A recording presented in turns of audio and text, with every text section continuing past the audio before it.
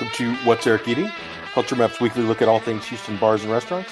I'm your host, Culture Map food editor Eric Sandler. I have Andrew Geisel from Citizens of Montrose coming up in a little bit. But first, I'm joined by my co-host this week. She's the owner of Avondale Food and Wine, Mary Clarkson. Welcome back to the show. How are you? Hi, Eric. I'm doing pretty good today. Happy to be here. Thanks for doing this. Let us dive right into the news of the week because we've got big news. Street to Kitchen chef owner Benchawan Jabthong Painter became the first Houston chef to win the James Beard Award for Best Chef Texas.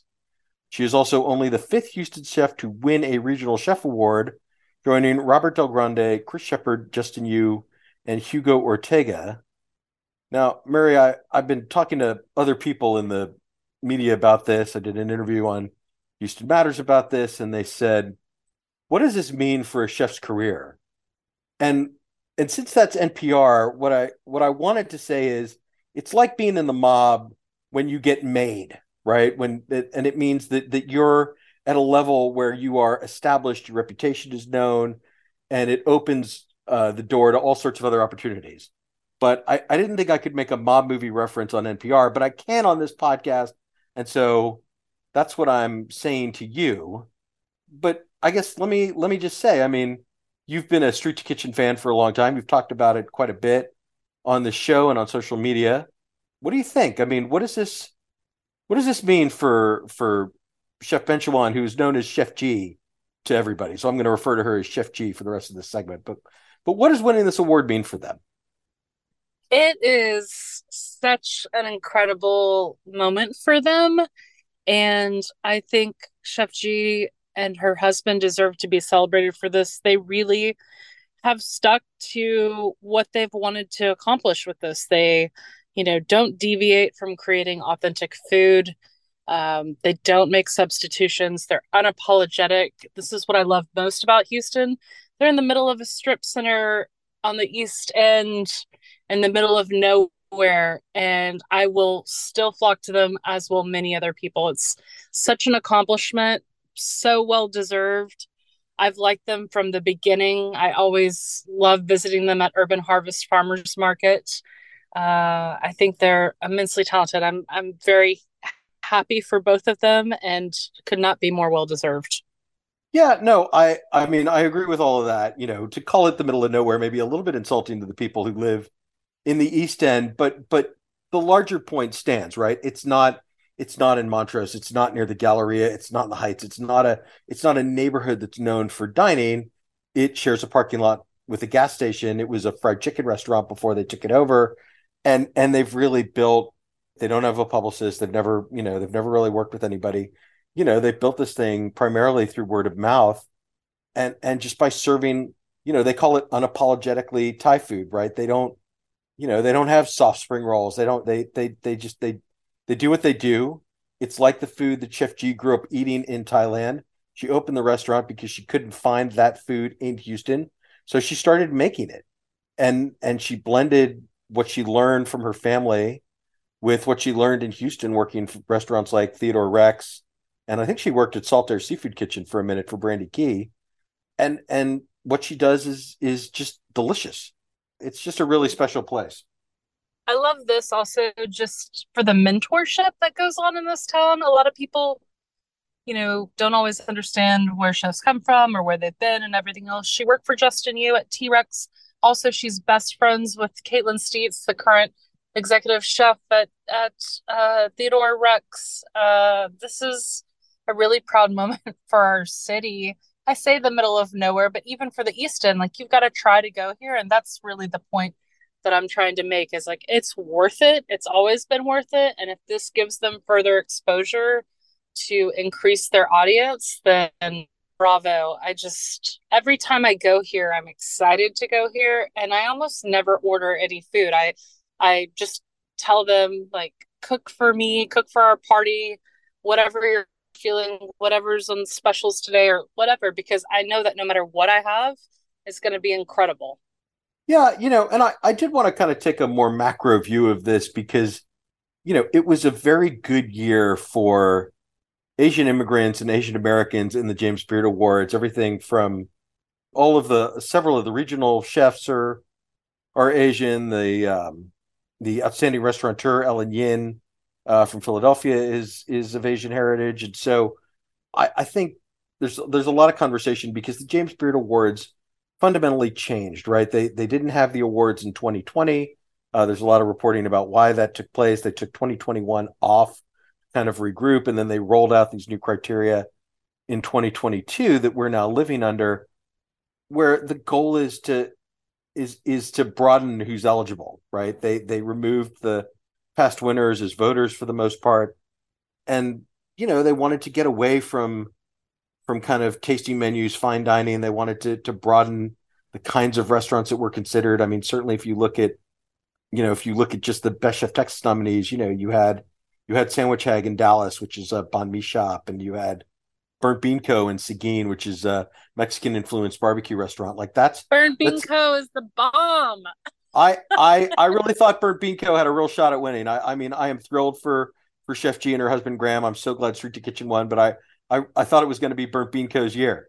But these are not traditional fine dining restaurants, which is kind of what won the James Beard Award from the beginning of the awards until 2022. And so let me just ask you, as someone who's worked in and around restaurants that have aspired to this kind of recognition, I mean, how do you feel about this? Because winning the James Beard Award in 2023 fundamentally means something a little bit different than what it meant in 2018 or 19. Listen, I think we live in Houston, Texas, and we are part of, Texas in terms of Southwest James Beard region. We Oh, don't no, have we're our Michelin. own region now. Texas is its own Okay. region. Oh, we are our own region. Okay, as we should be. But we don't have Michelin rated systems here, right? Right, which is my kind of go-to when I travel in France. Having a partner that's a French chef, I mean, Michelin Guide has always been very esteemed. I do think Michelin is different in Europe than it is in America. That's a totally different conversation. But in terms of Texas, this is the highest recognition you can get. And it's respect from your peers. And it really helps catapult you into another echelon in terms of what you can do. And some of those opportunities are more commercial, which that's fine. Chefs deserve to make money.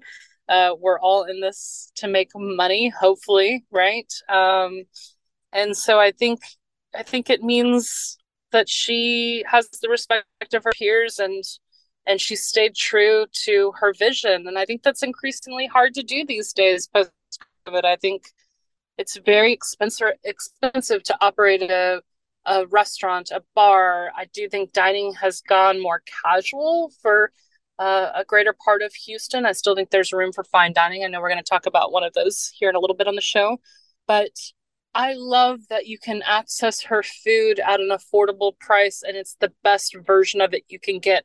I travel all the time and I tell people all the time we're so lucky to be in Houston and how vibrant our food scene is. I know we don't always get the love that Chicago or New York or some spots on the West Coast do, but I really do think we are on par or above par with any of those cities. Yeah, I think the other point that's sort of connected to that is that if these restaurants were open and it was the 2019 rules for the Beard Awards, the Houston restaurants that got recognized as finalists were Nancy's Hustle, Totemo, and Street to Kitchen. And under the old rules, I don't know that either Totemo or Street to Kitchen would have been recognized. Instead, we might have seen March or Blue Dorn, some of these more classic fine dining I places. love that it's not a white male. Let's just talk about it. I love that it's not a white male. It's so hard for females in this business to get the recognition they deserve, much less someone that is not Caucasian, right? Like it's Houston is the most diverse city in America. So I think this James Beard for her reflects that. And I think that's incredibly important. Yeah, and Houston is also a city of immigrants, right? Chef G moved to this country 8 years ago.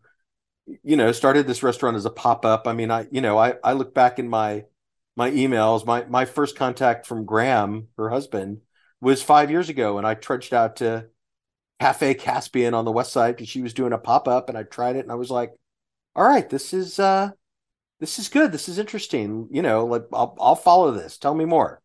And so to watch that evolution from then to now is so exciting and such a worthy recognition for her and her hard work and how just crazy delicious her food is. And so I think the Marches and the Blue Dorns of the world are also worthy of recognition. And I think that recognition will come, whether it's Food and Wine Best New Chef, whether it's other national lists of best restaurants. But if the pendulum swinging means that we recognize Temo and Street to Kitchen, but not Blue Dorn and March, then you know it would be nice to get it to both, right? Like it'd be nice to find a set of parameters where everybody gets included. I guess we call that the Culture Map Tastemaker Awards. There's no Because shortage of fine dining options, though, that are amazing. I think it's a lot harder to pull off what she's doing, what Tatemo is doing, than make something fine dining that's awesome. Blue Dorn and March are great, but what she's done is exceptional, in my opinion. right. All right. Let's move on to topic number two. Bun B and his business partners Andy Wynn and Nick Scurfield have opened the first Trillburgers brick and mortar.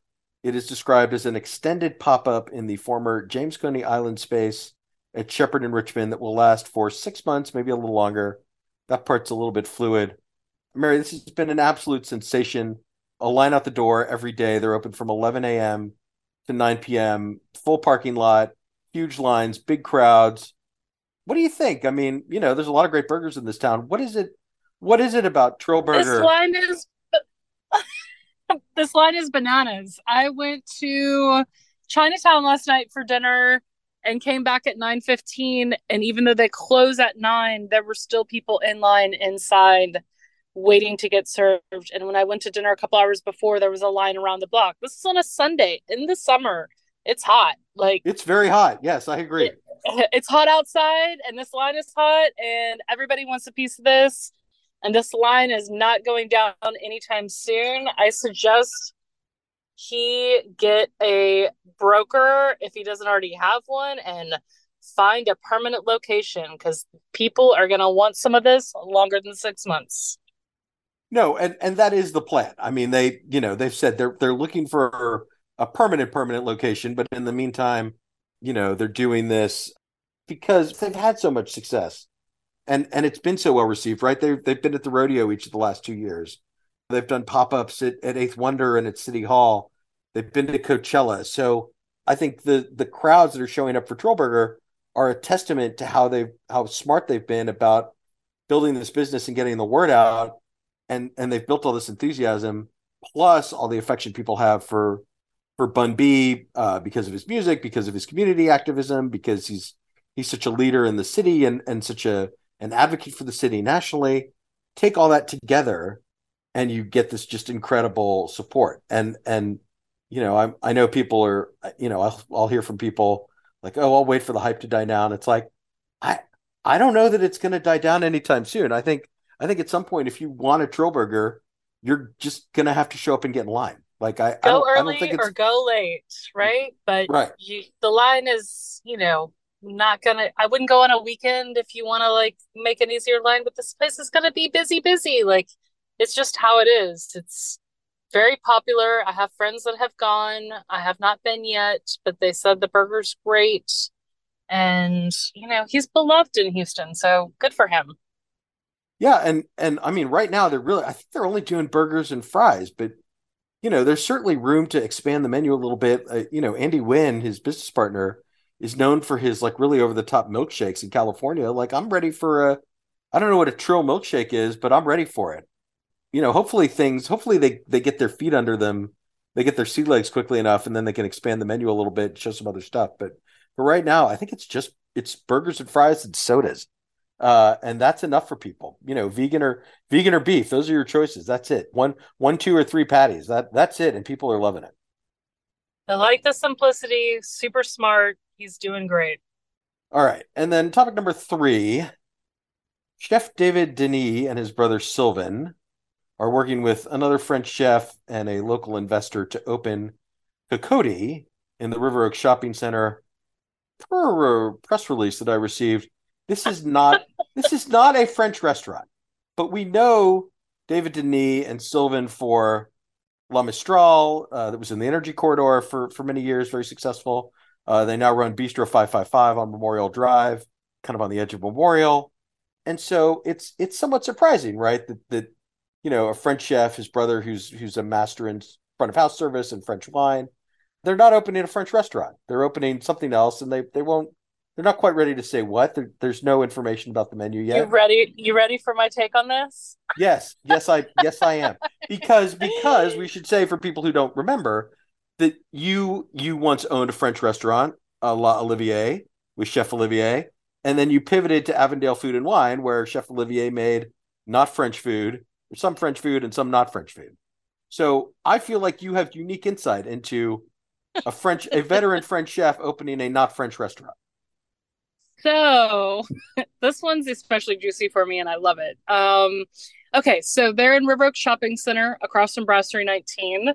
Uh, per B19's lease, that they have an exclusive on French in the shopping center. So as Chef or his brother told some of my friends at B19, it's like, y'all are Americans doing French. We'll be French doing American style food. And I'm like, you know what? I I'll wait till I see the menu. I think there's going to be a lot of overlap. We'll see. But I can't imagine a world in which there's not a raw bar component, or in which there's not a steak frite or onion soup, or however they want to classify it. These guys are French through and through. And whether it's French technique or American influenced French food or French influenced American food, I don't buy that they're not going to be a French restaurant until I see it. So I'm looking forward to seeing that menu and seeing how it varies from B19, if it does at all. Right. And And maybe it won't be explicitly French, right? It won't have beef bourguignon or coq au vin or cassoulet or escargot, but it could have, braised beef short rib, right? It could have stewed chicken, like there's a lot of ways to kind of get around like French style American yeah, fare that's not a French restaurant. I'm not buying it on that tip. I am very excited to see the decor for this restaurant and the patio. I've seen some of the renderings that they've published. I think it's going to be a beautiful restaurant. I think anybody that is at B19 will be looking at a patio across the street from them. There's so many restaurants that have opened or in the process of opening within a couple of blocks either side of both Cocody and B19. So I do think this is going to become kind of a walkable district, which I know the new landlords that have bought this center from Weingarten are in the hopes to do. There's plans to install a crosswalk that's lit up and that you can um, hit a pedestrian light so you can cross it more easily. So they want people to do laps and loops within this center, which I think is smart. I just hope all of the concepts are different from each other, and I hope that they don't try to steal B19's limelight. It would be very hard to do that. B19's very established at this point. Right. I think trying to steal B19's limelight will result in failure because, I mean, frankly, people love Brasserie 19, and it's gotten kind of reinvigorated over the last year, since Charles Clark and Grant Cooper ended their business partnership, and Charles and Chef Michael Hoffman, are running that as Charles's only restaurant, right? Like there's a new energy about It's B19. firing on all cylinders. Like it's a heavy hitter. I wish the wine list was a little better. It's getting a little better. They're trying on that front, but the food is great. The regulars are back. This is a formidable concept once Well, again. and again, so just sort of speculate, right? Because we know that Hudson House, a kind of casual oyster burger concept from Dallas, is coming. You and I have talked about Zanti on the show, the Italian restaurant, very sophisticated, very energetic, from the Woodlands that opened just down the street. We know La Grilla is leaving at some point this year. It's going to be replaced by something else that hasn't been announced yet. Nothing that I feel confident enough to say out loud in this podcast to report, but there are rumors about what is coming to the La Grilla space. we're about Good to talk company about, taqueria. well, no, explicitly not, but Oh, maybe a different good company concept if you believe the rumors. We're about to talk okay. about Albi, this Mediterranean concept. So, what does Cocody have to do to stand out? Because that's a lot of I just ignored Perry's. I'm rattling all these off. I ignored Perry's, but what does Should ignore Cocody have to Paris because do? it's a corporate chain. Well, it's based in Houston and it's very successful. But what does Cocody have to do? What do the brothers Denis have to do to stand out amidst all of these other choices? I mean, I think new restaurants always get a moment in the sun. I think this one will. I think their decor will help set them apart and the ambiance and the patio. I think they're going to have a very large patio space. But honestly, offerings. If the food is stellar, which they're capable of producing great food, then that'll be important. I think the quality of their wine list and I think the pricing of it is going to be important. You can drink amazing wine at Brasserie 19 for a reasonable price point, and if they're higher than that, I think that's going to be problematic. I mean, I think people are watching their dollars more than ever. I think you have to be priced in line with the market. So you've got to remain competitive and know what you're working against. If you want to draw people away from B19, you've got to be better and more competitive on B19 in some fronts. So that's either cocktails or wine or food or ambiance or whatever. I don't think they can compete with them on ambiance. I think they might be able to compete with them on wine and food. I was just talking with someone about this the other day. Like the new era of cocktail pricing makes me not want to drink cocktails at a lot of places in town. I prefer to drink wine if I can find value on a list. So, please don't price your cocktails at $22. But if you do, they better be, excuse my language, fucking incredible. Right. They better be as good as the ones at Albi, which actually sets me up to Yeah. say, Mary, that does it for the news of the week. We'll be right back with our restaurants of the week. Stick around.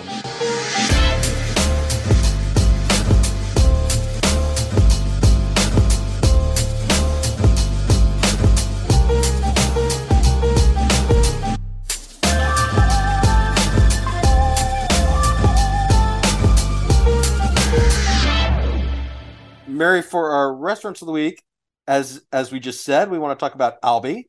This is the Mediterranean fine dining restaurant right there on West Gray, right near Zante, Brasserie 19, Cody. All of this stuff that's happening. It's located above the Men's Warehouse location.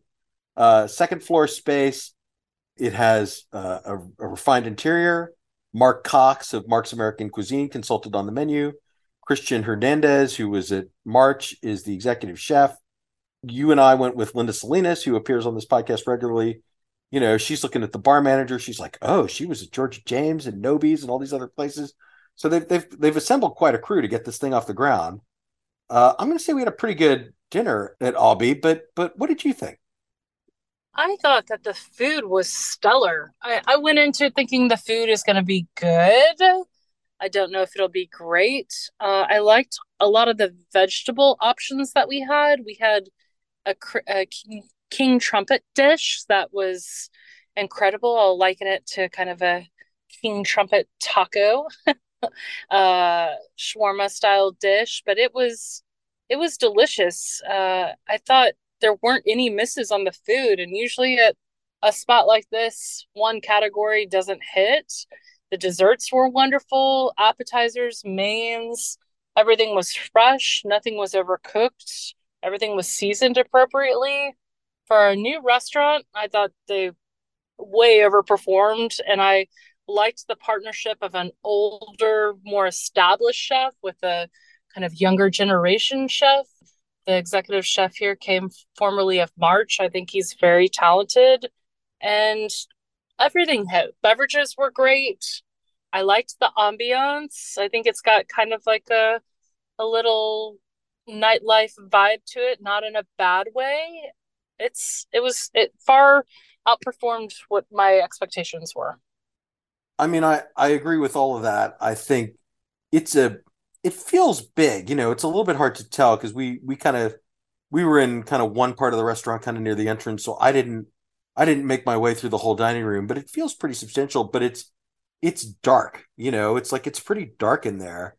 Dark colored walls, red accents. Like it feels maybe not like a nightclub, but the color scheme and the decor makes it feel pretty intimate.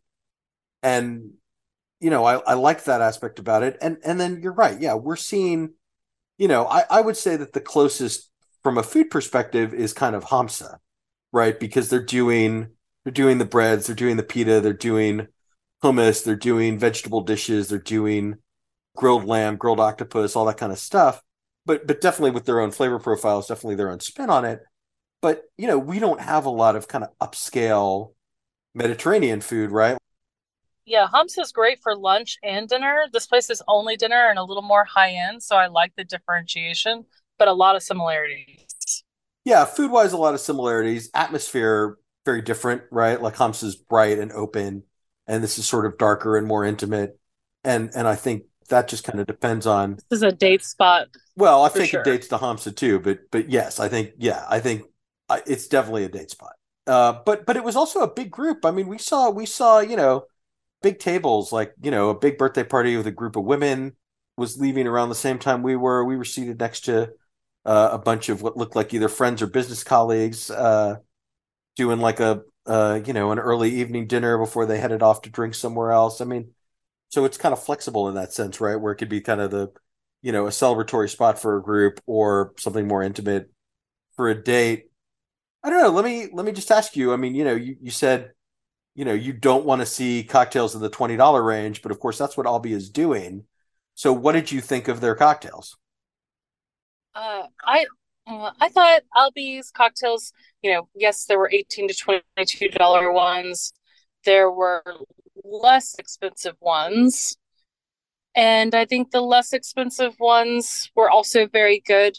You're in a high end environment. I'm okay with it in this environment, but I don't like seeing cocktail pricing around town creeping up to the 18 plus dollar mark. I think it's warranted here because of glassware, presentation, quality of ingredients. But, again, do you want a customer that's going to have one drink or do you want one that's going to have three, or do you want one that's going to come on the regular or can only afford to come and it be a special occasion place? I think concepts have to consider that when they do their pricing. No, absolutely. All right, and then maybe just hit a couple of favorite dishes. What really impressed you? The king trumpet dish for me was incredible. I love vegetarian dishes when I can find them where the seasoning is right. I think a lot of times vegetables can have a more wide array of flavors and obviously are healthier for you. This was exceptionally well executed. I don't like desserts at a lot of restaurants because I just think that a lot of restaurants put them on the menu and don't put a lot of thought into them. It's quite the opposite here. The desserts were incredible. I don't think you could go wrong with any of them. The standout obviously was the tiramisu. I don't even like tiramisu, and this was crazy good. Well, I will say I do like tiramisu. It's one of my favorite things to eat. But I think some of the other ones that stood out. Obviously both the beef tartare and the tuna tartare I thought were really good. We had the beets tahini, kind of a beet puree with herbs and some other seasoning that paired really well with the bread. I thought the lavender lamb chop was really tasty and really nicely cooked. The grilled octopus was meaty, flavorful. A lot to recommend on this menu. I thought really, I'm with you. I think everything pretty much landed, and I would order any of those things again. Yeah, great first visit. I will be back again. I think the next time I try it, I'll be at the bar, perhaps with a girlfriend, drinks, couple of apps for my next visit. But really compelling spot. I like it. I'm glad Houston has something like this. All right, and then restaurant number two, I want to talk to you about the Chelsea. This is the new kind of neighborhood bistro in the Montrose Collective. It's located right next to Marmo. Kind of a mix, right? Like a very approachable menu with a stylish interior. You've got the marble looking floors, like the metal accents, paired with like a burger, a chicken dish, pigs in a blanket, that kind of stuff. So kind of going a little bit of high low. And I'll say we went to the Chelsea. Albie's been open for a few weeks. We went to the Chelsea on the first night of their friends and family. So definitely grading on a curve with this one, but what did you think of the Chelsea? I like Chelsea. I like the interior was beautiful, very, high design concept across from Marmo on the same side of the Montrose Collective development. I think that, it's a compelling concept in terms of its casualness compared to a restaurant like Marmo. I think it allows more accessibility in terms of pricing and food. I thought their food was nice. There were no obvious misses. I think they're trying to appeal to the most amount of people as possible. So the menu offerings are diverse. I don't know how I would qualify it in terms of American style food, but there were, comfort food items on the menu and a full bar, decent wine list. Yeah, It's nice not, raw it's nice to, program, oysters, yeah, a shrimp ceviche kind of situation that we really enjoyed. nice to see the shopping center fill out and have more offerings. Yeah, I mean I think the one dish that just really like snuck up on us that kind of left us like, ooh, like if everything is this good, then this restaurant's going to be just fine. Are those Parker House pigs in a blanket, right? The soft, fluffy, slightly sweet roll with that like kind of spicy, like Chinese inspired sausage in the middle. I mean, I think they come six to an order. I probably could have eaten one order by myself and still had room for other food, but that was the big winner of the night. Yeah, Parker rolls, super nostalgic, really good. They also had a lot of fresh, seafood dishes on there that I liked very much. Really, really nice spot. And I love how big their patio is. So yeah, I liked it. I'll be back. Yeah, that wraparound patio, kind of on two sides of the restaurant. Again, the elegant interior. I'd say the service was good, but of course, they knew who we are and why we were there. So, they were very welcoming. But yeah, I've seen some other people kind of on social media checking out the Chelsea. The word of mouth is pretty positive, and I'm with you, right? Like I like Marmo, but a steakhouse is a special occasion kind of restaurant for most people. I like Uchi, but Uchi is also definitely a premium price point. The Chelsea's a little more approachable. Uchi's Uh, happy hour still rocks, but Chelsea's price point's going to be appealing. You're right about that. right. Chelsea's price point, right? It kind of is in between. It's a little less than Marmo and Uchi. It's a little more than Picnic, the very casual spot from Austin that just opened over there. So, it's a little more refined. I think it's kind of a sweet spot in terms of a restaurant, and I think it's gonna do very well. I think I'm with you. I think I'd like to go back. I'd like to try more of the menu. Agreed. Looking forward to another visit sometime soon. All right, Mary, I'm going to say that does it for our restaurants of the week. Thank you very much, Thank you for having me. and I'll be right back with Andrew Geisel.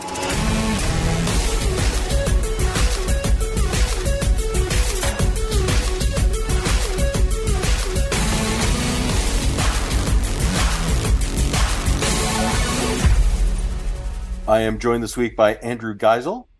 He is one of the owners of Citizens, a new cafe that just opened in Montrose. Andrew, welcome to the show. How are you? Eric, I'm feeling great. Thanks for having me. Excited to be here and I can't wait to dig in. Thanks for doing this. I'm glad you're here. I always kind of like to start at the beginning of a person's career. So tell me a little bit about life before you opened the first Citizens location in New York. What were you doing? Absolutely. Yeah, I was back in Australia. You can probably tell from my voice that I'm not a Native American. And I was studying architecture. And sort of throughout my whole younger life, I always worked in hospitality. I had a love for the industry. I've got a love for people, for connecting and talking. So throughout my architecture studies, worked in restaurants, worked in coffee, worked in a particularly cool roasting company on the Gold Coast called Merlot Coffee, and I completed all of my architecture school and was deciding to take a gap year. I said I just want to take a year off, want to do a little bit of growing. I was 22 at the time, and had the grand idea of packing up and heading to New York City. Um, I'd actually read a newspaper article about how Australian coffee and Australian cafe culture was starting to become, a bit of a thing over there in New York. And I thought, that sounds fantastic. Why don't I go over there for a year, sort of live and learn and have a bit of fun? And that 1 year gap year in New York turned into something completely wild and different that resulted in me and a friend of mine, Justin, opening Citizens, our own cafe. So, that was sort of how it all came about. And I'm sure we'll dig in a little more, but it certainly was supposed to be a much shorter trip to New York and then going back to Australia and kicking on back there. But life's got a funny way of working out sometimes. Yeah, so tell me a little bit more about that decision. What did you find in New York that made you think, you know, I don't actually want to be an architect. I want to open an Australian style cafe and get into the restaurant business. I think it's just a different pace of life, isn't it? Growing up on the Gold Coast, Australia, it's very coastal, surfy, relax and chill. And it served me tremendously throughout my younger years. But, I think you get to a certain age and you're just looking, as I said, to grow a little bit. And the idea of going to New York, such a global city, such a tremendously culture forward city, it just seems super fun. It seems super appealing. And I had this idea in my head that no matter what happens, it couldn't be a bad experience. I just figured it would serve me really well. So didn't think about it too hard, just said, let's go over there and be open to the opportunities that come. And like I said, I started working for an Australian cafe called Milk Bar, actually, that was in Brooklyn and just had a really good time. Was connecting with the local neighborhood, and it was a really wonderful launch pad into my life over there in New York.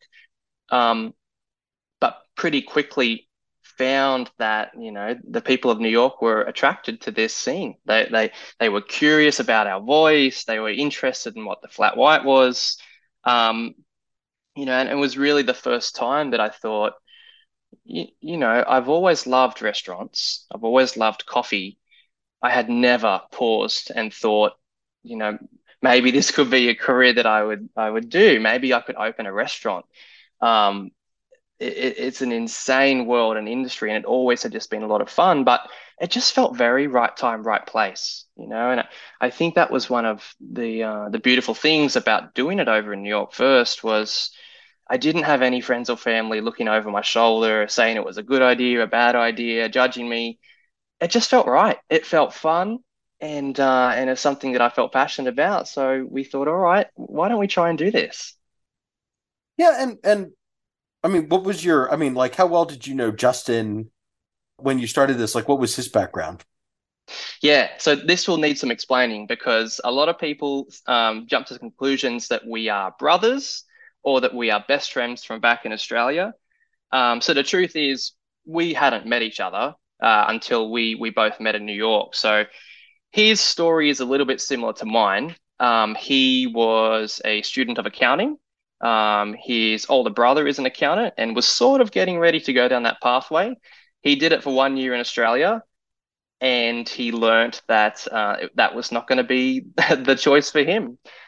So he moved over to America as well, moved over to New York, um, and he actually immediately got into the cocktail scene in New York. He was working at Lucky Jack's, sort of the late night scene.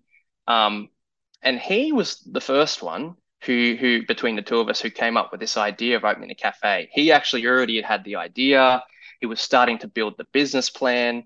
Um, and it just so happens that while he was sussing out the local competition in New York, he walked into the cafe that I was working at, and I had only been in New York for about 2 weeks. I just started. I'll never forget it. He came in, he ordered an espresso, and we just got chatting. I didn't have any friends in New York at the time. And I thought, how good's this? This guy kind of sounds like me. We're hitting it off. And that was the start of our relationship. And it took many months until he revealed to me what he was actually doing and working on. We just had a friendship at first. And I'll never forget the day that he told me, he said, Andy, I've been working on opening my own Australian cafe. And immediately I was just so excited for him. And there was this moment inside of me that said, wouldn't that be cool to do? I think it was a turning point where I really thought, that does sound fun. That does sound like a real interesting life journey. Gosh, who knows if it would ever work out or not? But I had this yearning that it was something I wanted to be a part of. So a couple of days had gone by and we were talking about it more. I said, Justin, I want to tell you something, and I want you to, answer very honestly to me. Um, I'd love to do this with you. I'd love to be your business partner.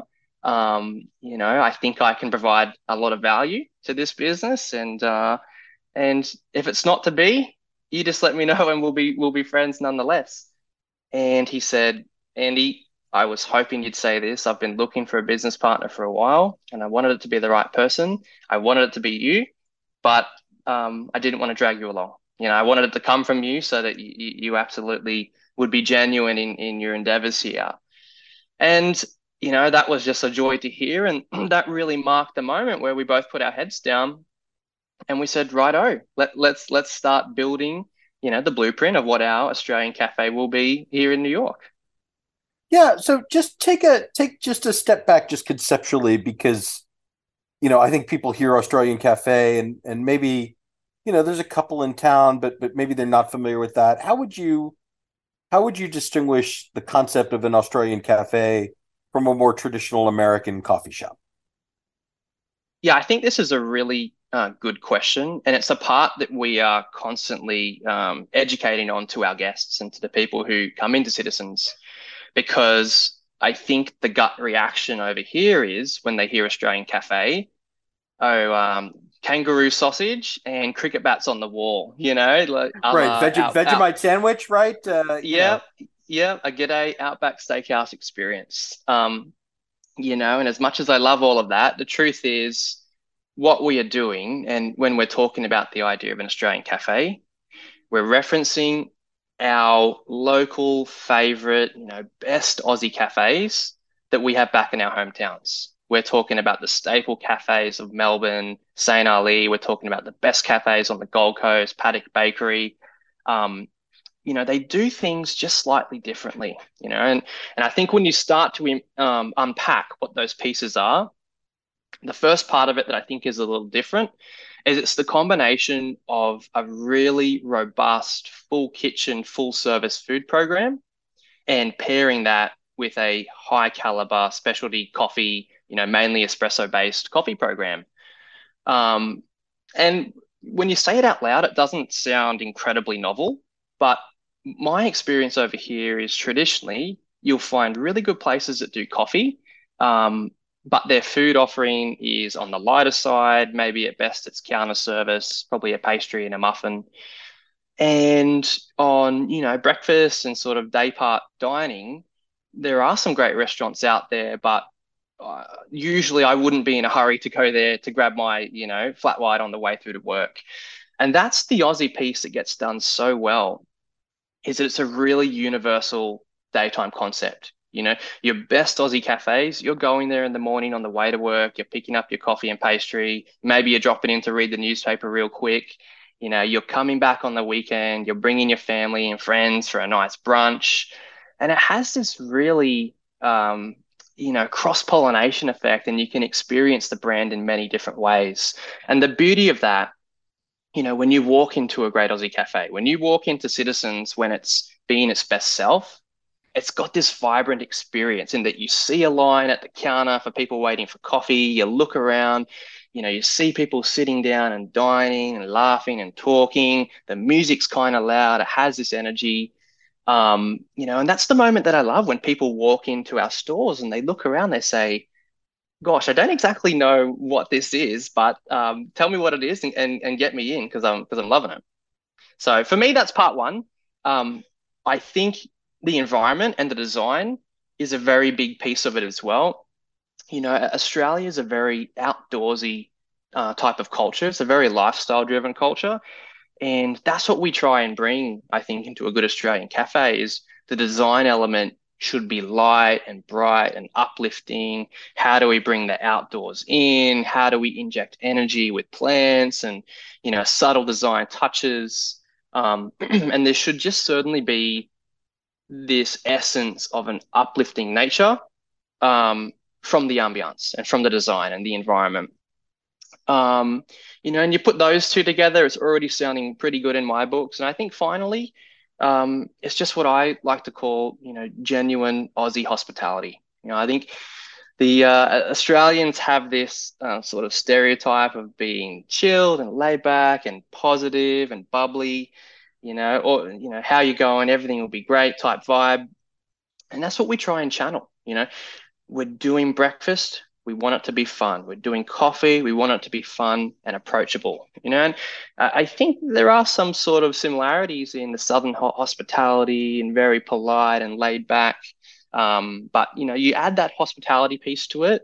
And for me, you've got that winning formula of what, a really good Aussie cafe should be.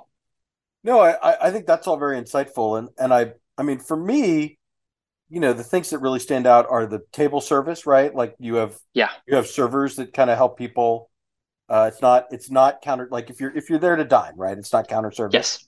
And the menu's really hearty. It's not just breakfast stuff. Yes. Because I had a very delicious burger that I was really happy with. Absolutely. So, Yeah.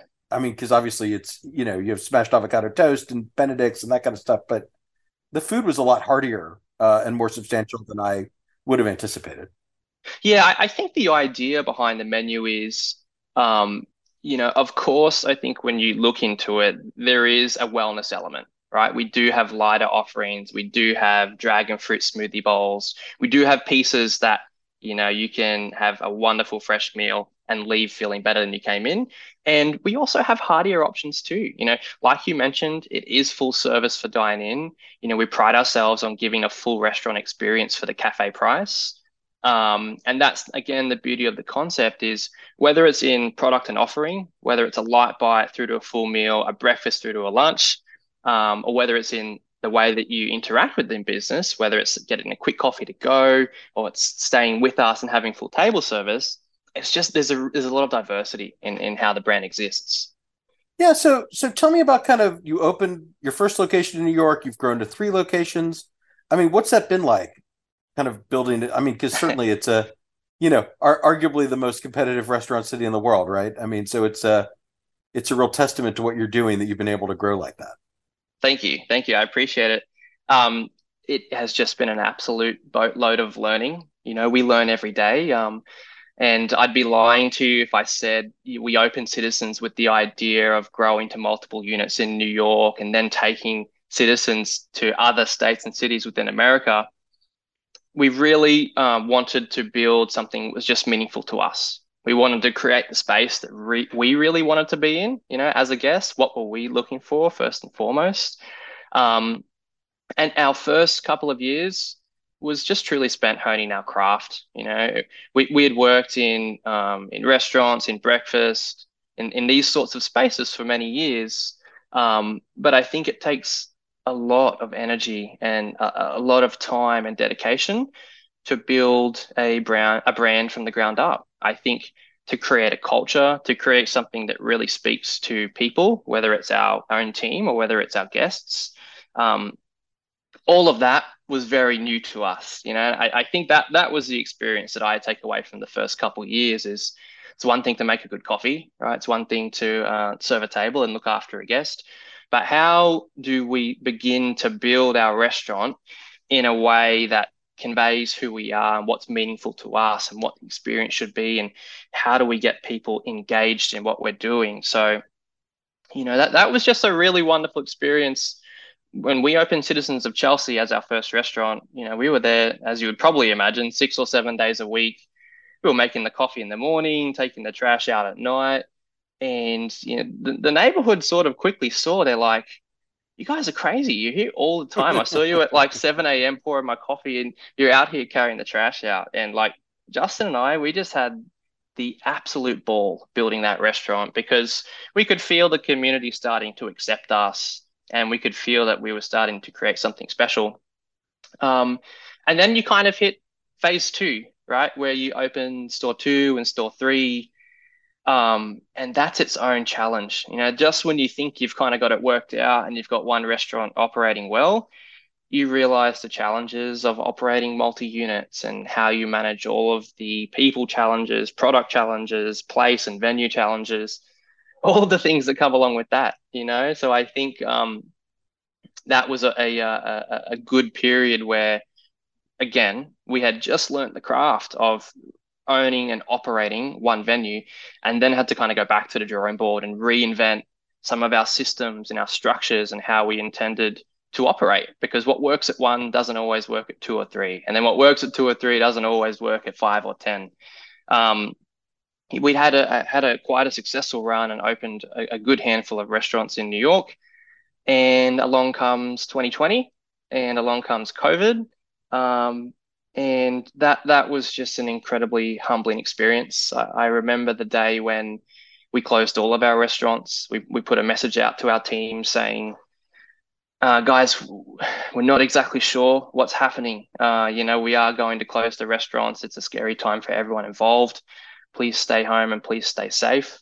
Um, and Eric, I'm sure you could imagine what rent liabilities alone are like in New York, because you have all of these leases that you still need to attend to. And it was a scary moment where it went from being something that was escalating quickly and getting out of control, and you weren't sure what was going to happen, to really realizing that there might not be a restaurant to come back to after this. There might not be a Citizens for us to open at the end of all of this, because no one knew. No one knew what would happen, how long it would go for, what sort of support we would all get.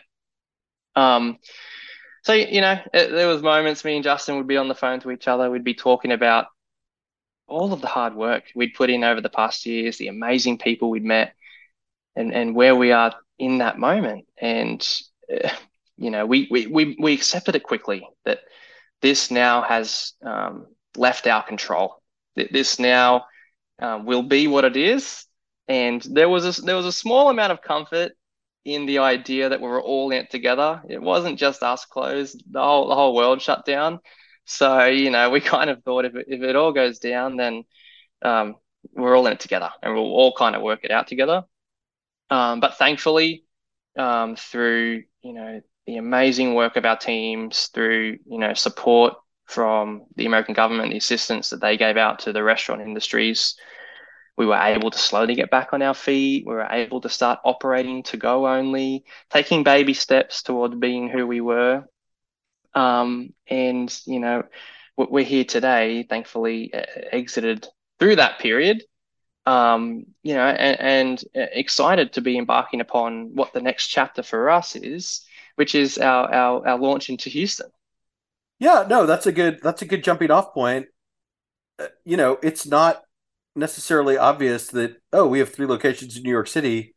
Let's go to Houston. So how did you, I mean, of all the places you could have gone, Yeah. why Houston?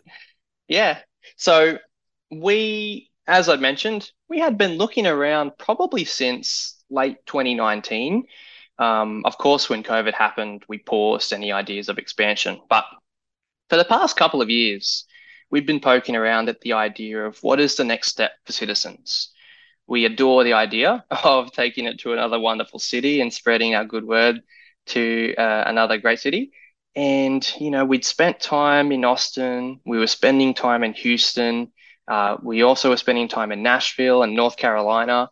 Um, and as we were doing these market tours, Houston really was the market that time and time again, when we visited, we were able to scratch beneath the surface, and we were realizing that something special was going on. It was a better city each time that we visited, in that, to the naive Australian that is me, who had really only spent time in New York and only had spent a handful of years in America, I had no idea how good the food scene was here. I had no idea how diverse Houston is as a city.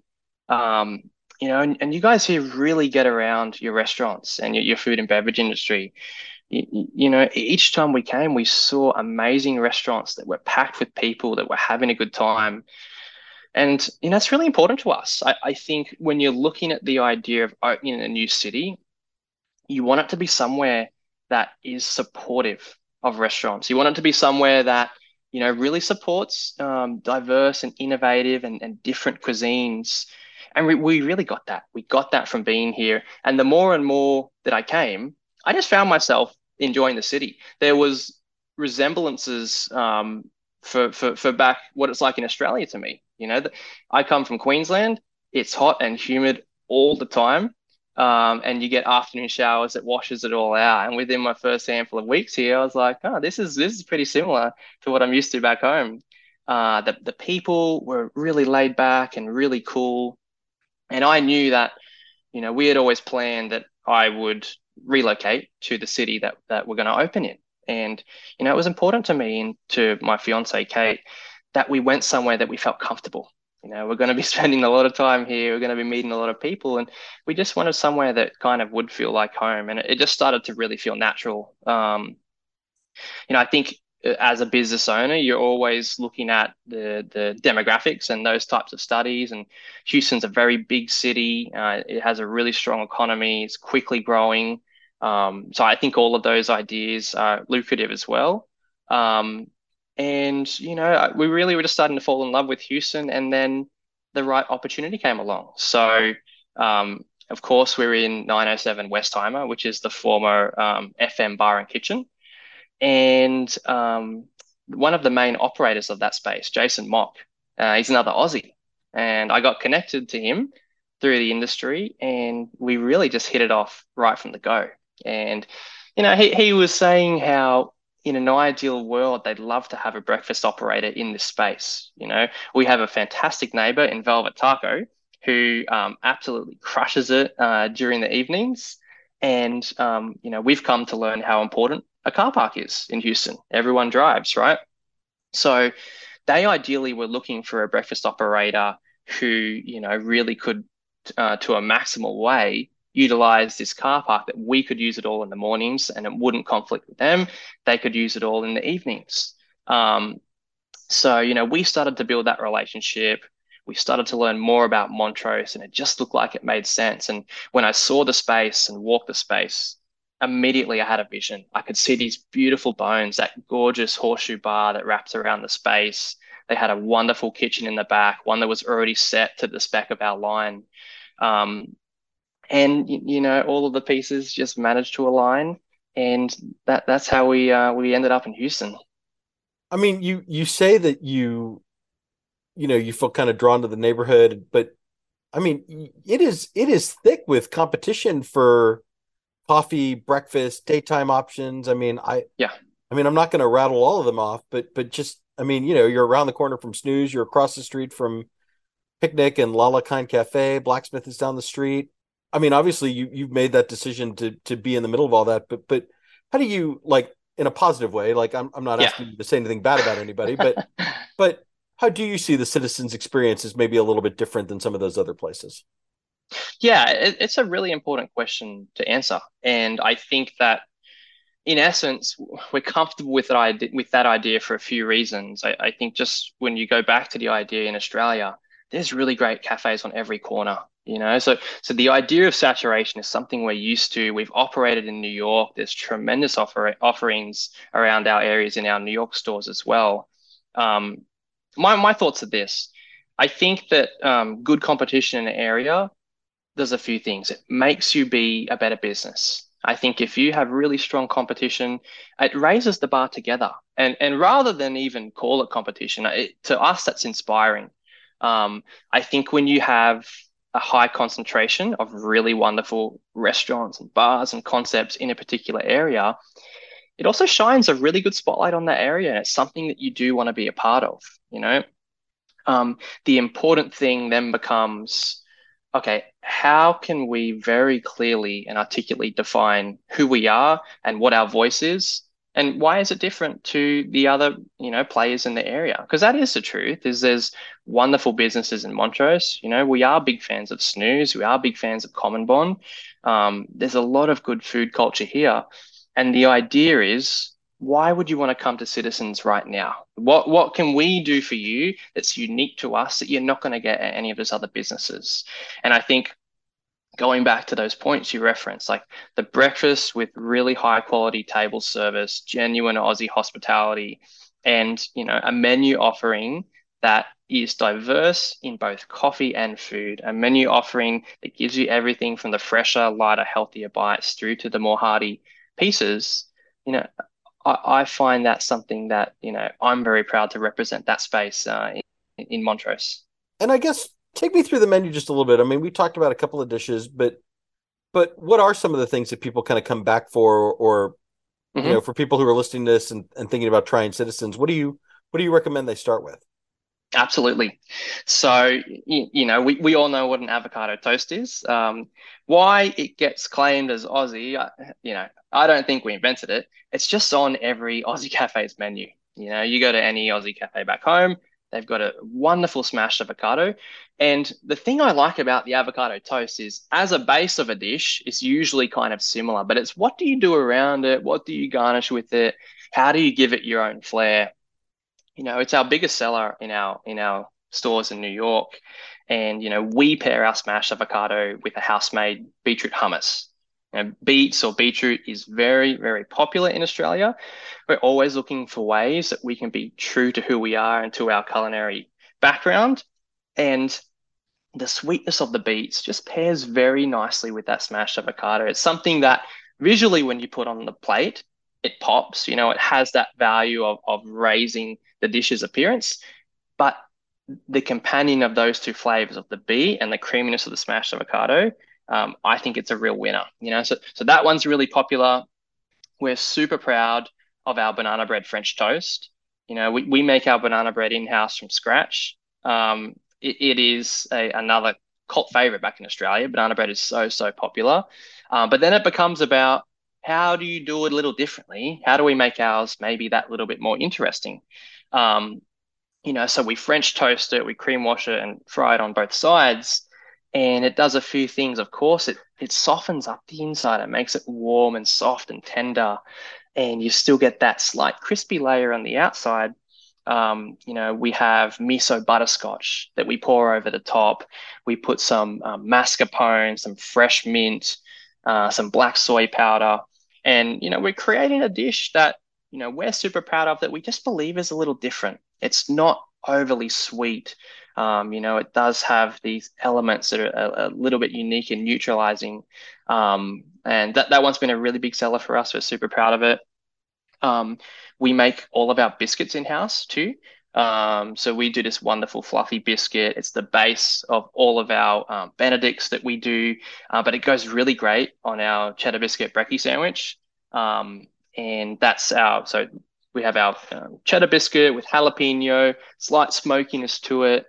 We do this house-made tomato chutney that gives a sweetness that balances that biscuit. Put it on both sides, a roast scrambled egg, two rashers of bacon. Um, that's just has been a big hit for us as well. So, I get hungry just thinking about it. I'm off today, but I went in for brekkie and they said, "What are you doing here? You're here every day." I said, "I'm hungry. I want to come in and have some breakfast today." Yeah, but where else would you eat? I mean, what if, yeah, of course, obviously. Exactly. Yep. Obviously you've only been open for basically a week or even a little bit less. How's it going so far? How do you feel about how you've been received?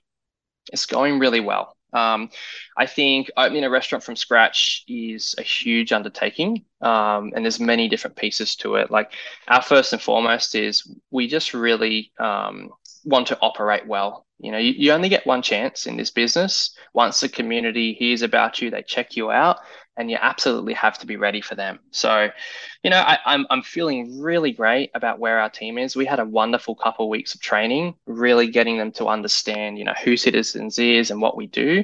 The community that's come in so far has just been super warm and welcoming of us. The feedback has been that they've been loving the food, loving the coffee. Um, I think it's always testimony to things going quite well that on our first day, predictably, it was a little slow. And we made relationships with a handful of people who came in who were brave enough to come and check us out. The next day, I'm going around to all the tables. I'm asking, "Hey, how did you hear about us? This is only day two." And they go, my friend Steve came in yesterday and he really enjoyed it and he told me to come in. And that's the experience we've had day after day is we've almost been doubling in sales each day. And whenever I ask how they found out about us, it's because someone else had referred them here who'd already been. So, yeah, it's been wonderful. I still think we're working out a couple of kinks. I'm not naive enough to think we're at all perfect just yet. But that's the process that we're in. We're committed to being better, and I think committed to listening as well. There's a lot of I think cultural nuances that just the different between operating in New York versus operating in Houston. That it's a different culture, and we want to understand how the people of Houston feel when they're with us. I'm certain that there are some oversights that I just haven't considered, about what we're doing now that maybe is different or unusual, or even maybe it's unpleasant based upon, what they're kind of used to and looking for. So it's important we stay true to who we are, but also that we listen and learn and commit to being better for tomorrow. Yeah, is there one piece of feedback that you've already got where you're like, okay, well, I need to look at this if we're gonna meet Houstonians where they are, like we need to think about this? Yeah, and I'll ask you how you feel about this. The conversation of unlimited refills on beverages. In Australia, this isn't a thing at all. If there isn't unlimited coffee, it just goes by the cup. In New York, not so much. Like depending on where you go, there certainly is places and diners and stuff where you would get unlimited coffee, free refills. But yeah, we had some comments about coffee refills, about iced tea refills, about it just being water, and that we should be able to get a top up. So it's one that we're watching and that we're listening just to see, what our stance will be on an ongoing basis. How do you feel about the idea of Yeah, free refills? I mean, I would say soft drinks and iced tea, especially like unlimited refills, are kind of our civic birthright. Like I would be sort of personally offended if I got an iced tea refill and saw that I had been charged for it. Mm, Especially if it's brewed iced tea, right? yeah, Every now and then you'll see a place that, they only have bottles, plastic bottles of iced tea, and they charge obviously per bottle, and that makes a certain amount of sense to me. yeah, But just like a regular brewed iced tea, no, or a drip coffee. I mean, I would expect at least one free refill, or maybe even a couple of free refills. yeah. And I think that's important. It's important for us not to walk in with an iron fist saying, this is who we are, this is what we do, you will play by our rules. Because the truth is, we all want the same thing. I want people to have a wonderful time in my restaurant. You know, our guests who walk in want to have a wonderful time with us. And if we have a rule or a system in place that prevents them from doing that, there ought to be a really, really good reason why it has to be. And if I can't clearly explain why it's unfeasible or uneconomical or whatever it might be, why we can't do a refill, then it doesn't make sense to go against that grind. So I appreciate that feedback. We're going to look at that and perhaps revamp.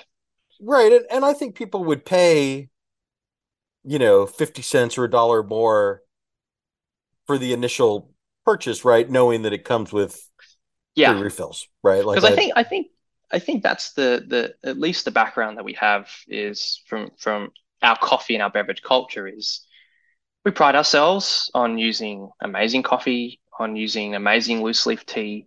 So there's a reason in our heads why it makes sense to go by the cup, but I think that there's um, perhaps more fair and innovative ways that will work with the people of Houston.